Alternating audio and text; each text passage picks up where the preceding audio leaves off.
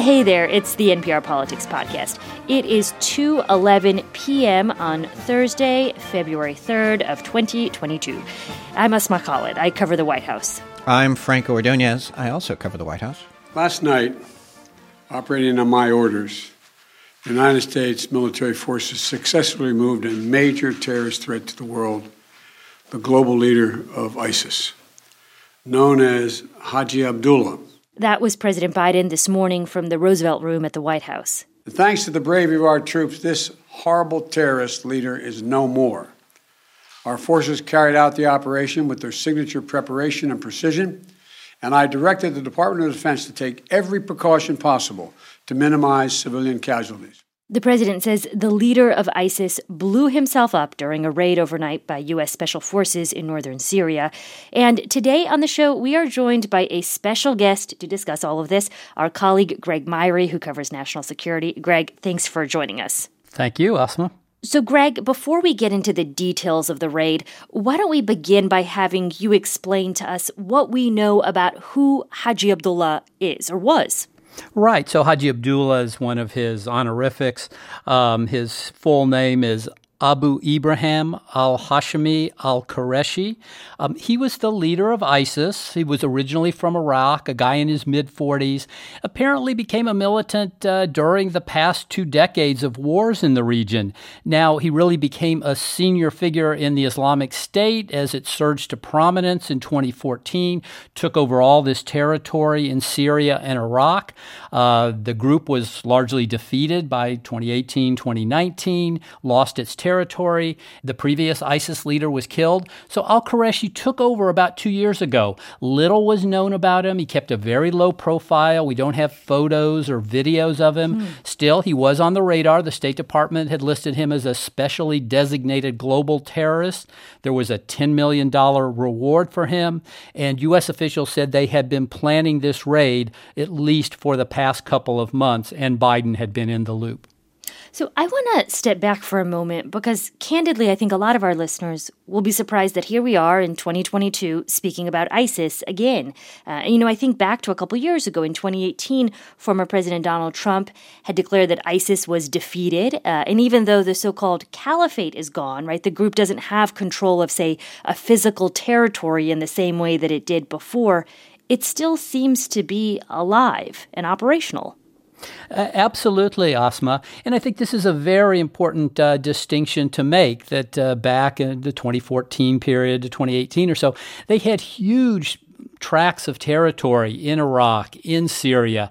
They were running those territories for millions of people under their control. They were collecting taxes, maintaining security, and imposing their very, very aggressive form of Islam. So that's all gone, but it's almost impossible to completely defeat a group like this. So what they do have are small pockets that still operate. And where al-Qureshi was killed up in the northwest of Syria, this is a place where militant groups have been operating throughout the Syrian war.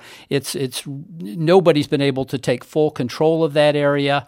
And we've also seen the group pop up in many other countries across the region. They're still considered active in a number of countries. Afghanistan is certainly one of those places. So the feeling is that group is still out there. They're still dangerous. They can carry out attacks, even though they don't have a large sort of formal army controlling a defined piece of territory. Greg, can I just ask you, ISIS had a role in a recent attack in Syria at a prison. What was al-Qureshi's role in that? Well, what we know based on what President Biden and others have said was that he was responsible. He was responsible for this big raid and other ISIS operations around the country. And just as a reminder, around January 20th, caught a lot of people by surprise. Hundreds of ISIS fighters stormed this prison in northeastern Syria. There's fighting begins. There's a real standoff, a lot of shooting. This thing lasts for over a week. Several hundred people get killed, but it really was an eye-opener. that ISIS could organize and carry out such a large-scale attack. The feeling, I think, before that had been that they were capable of carrying out a suicide bombing here or a small-scale attack there. So this really was an eye-opener, but the U.S. still does have troops in Syria. They were active in helping put down that insurgency or that uprising at the prison, and they were available for this raid today. So let's talk more about that raid. Franco, I know you were on a call with some senior administration officials earlier this morning that gave us additional detail as to what exactly transpired. So what happened is President Biden authorized special forces, U.S. special forces, to go to Syria, to go to where Qurayshi was living in a residential building occupied by him on the third floor, a lieutenant of his on the second floor, and actually a family on the ground floor that, according to U.S. officials, had no knowledge of who was living above them. But what was interesting, Asma, is that it wasn't an airstrike. It was U.S. Special Forces. Mm-hmm. And Biden made it very clear in his speech later on that this was purposeful. And it was purposeful because of concerns that he had and members of his administration had about the possibility of civilian casualties.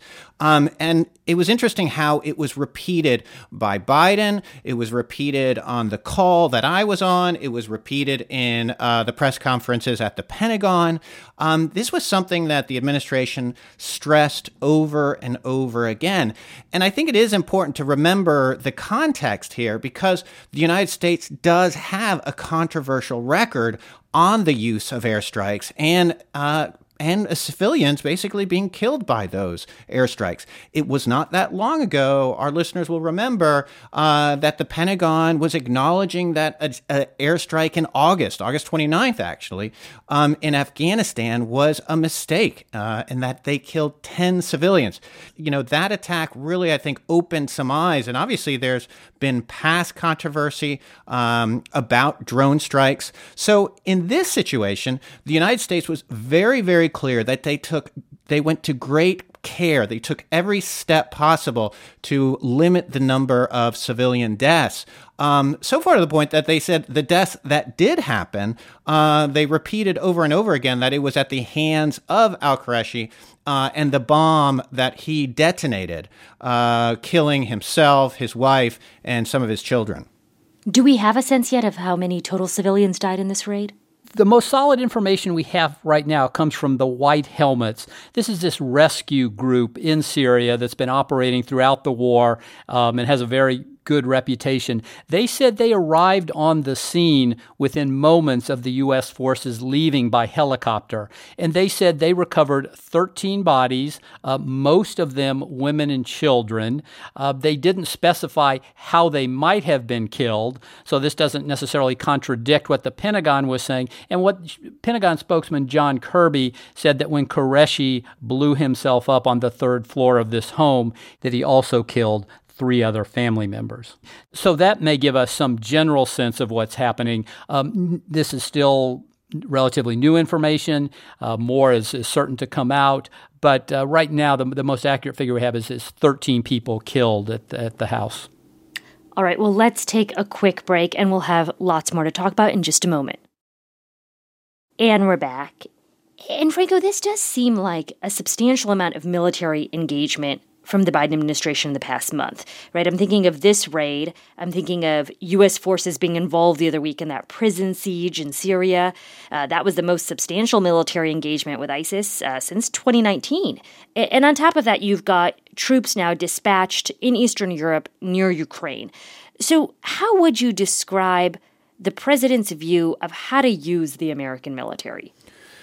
Yeah, I mean, it's very clear that President Biden wants to reduce the use of Americans at war. I mean, he went to great lengths to end the war in Afghanistan and to great political costs that still seem to be materializing. And he's been very clear You mentioned the troops to Eastern Europe, but he's also been very clear that he's not going to send troops to Ukraine, which the U.S. feels Russia is threatening to invade.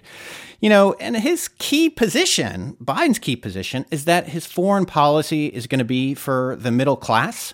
And I think a lot of Americans do not want to continue to be involved in these wars, these forever wars, as Biden puts it.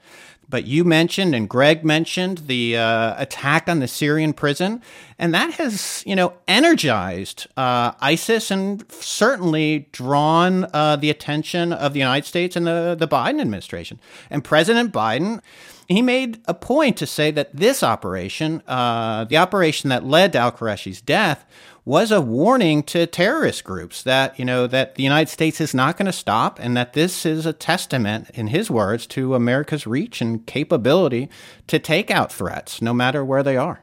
Yeah, just to pick up on what Franco said, President Biden has wanted to get out of these long-running, open-ended wars for years, even back in the days when he was vice president under President Obama. So when he came into office and pulled all U.S. forces out of Afghanistan, that was very much in keeping with what he wanted to do. Now, he has talked about having small forces that can conduct counterterrorism operations, and the U.S. still has about probably somewhere around 1,000 troops in Syria. We don't talk about that very often. They're not engaged in regular combat, but they're there pretty quietly in the southern part of the country as sort of eyes and ears on Syria. They were involved in helping the Kurdish fighters put down that prison revolt that we saw the past couple weeks. They were present to carry out this raid in northwestern Syria today. So this is the kind of thing that President Biden feels the U.S. does have to have capability for. He would certainly prefer not to have to use it, but these kind of smaller scale, one-off operations seem to be the kind of thing that he is willing to do in lieu of having a large force somewhere. Mm-hmm. Greg, I was struck by something I heard from some senior administration officials today in this background call ahead of the president's comments, and that is that even though the physical caliphate of ISIS may be decimated, they said nonetheless they see, quote, an expansion of ISIS branches and networks to over 36 different countries. And I guess this gets back to maybe some of where we were at the beginning of this podcast, which is, how can the U.S. and its allies really limit the impact of ISIS through operations like this overnight raid? And is that enough? Right. When you cite this total of 36 different countries, it does tell you something. The U.S. can't do this alone. They can't be everywhere. And indeed, the threat in many cases is not so much directly to the U.S. It may be to those various countries. And we're talking in many cases sort of small numbers of ISIS fighters, but they can grow and they can develop. So the U.S. is trying to keep an eye on a very, very broad swath of territory throughout the Middle East and into South Asia. Now, I think the U.S. fears that there's sort of 3 countries in particular that really count here. One is Syria, where we saw the U.S. respond today and where ISIS really began. Next door in Iraq, where it also captured a lot of territory in the previous decade. And then in Afghanistan, where it's seen as still a threat. So it is a challenge to be in so many different places at the same time.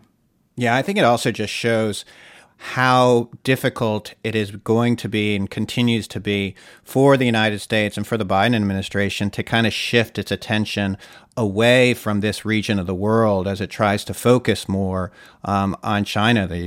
Just over and over again, the United States appears to be dragged back to the Middle East and Southeast Asia and these challenges when, Biden has said himself, he's looking to move focus and resources to the future competitive competition with China. All right, well, that is a wrap for today's show. Greg, thank you so much for joining us. We really appreciate it.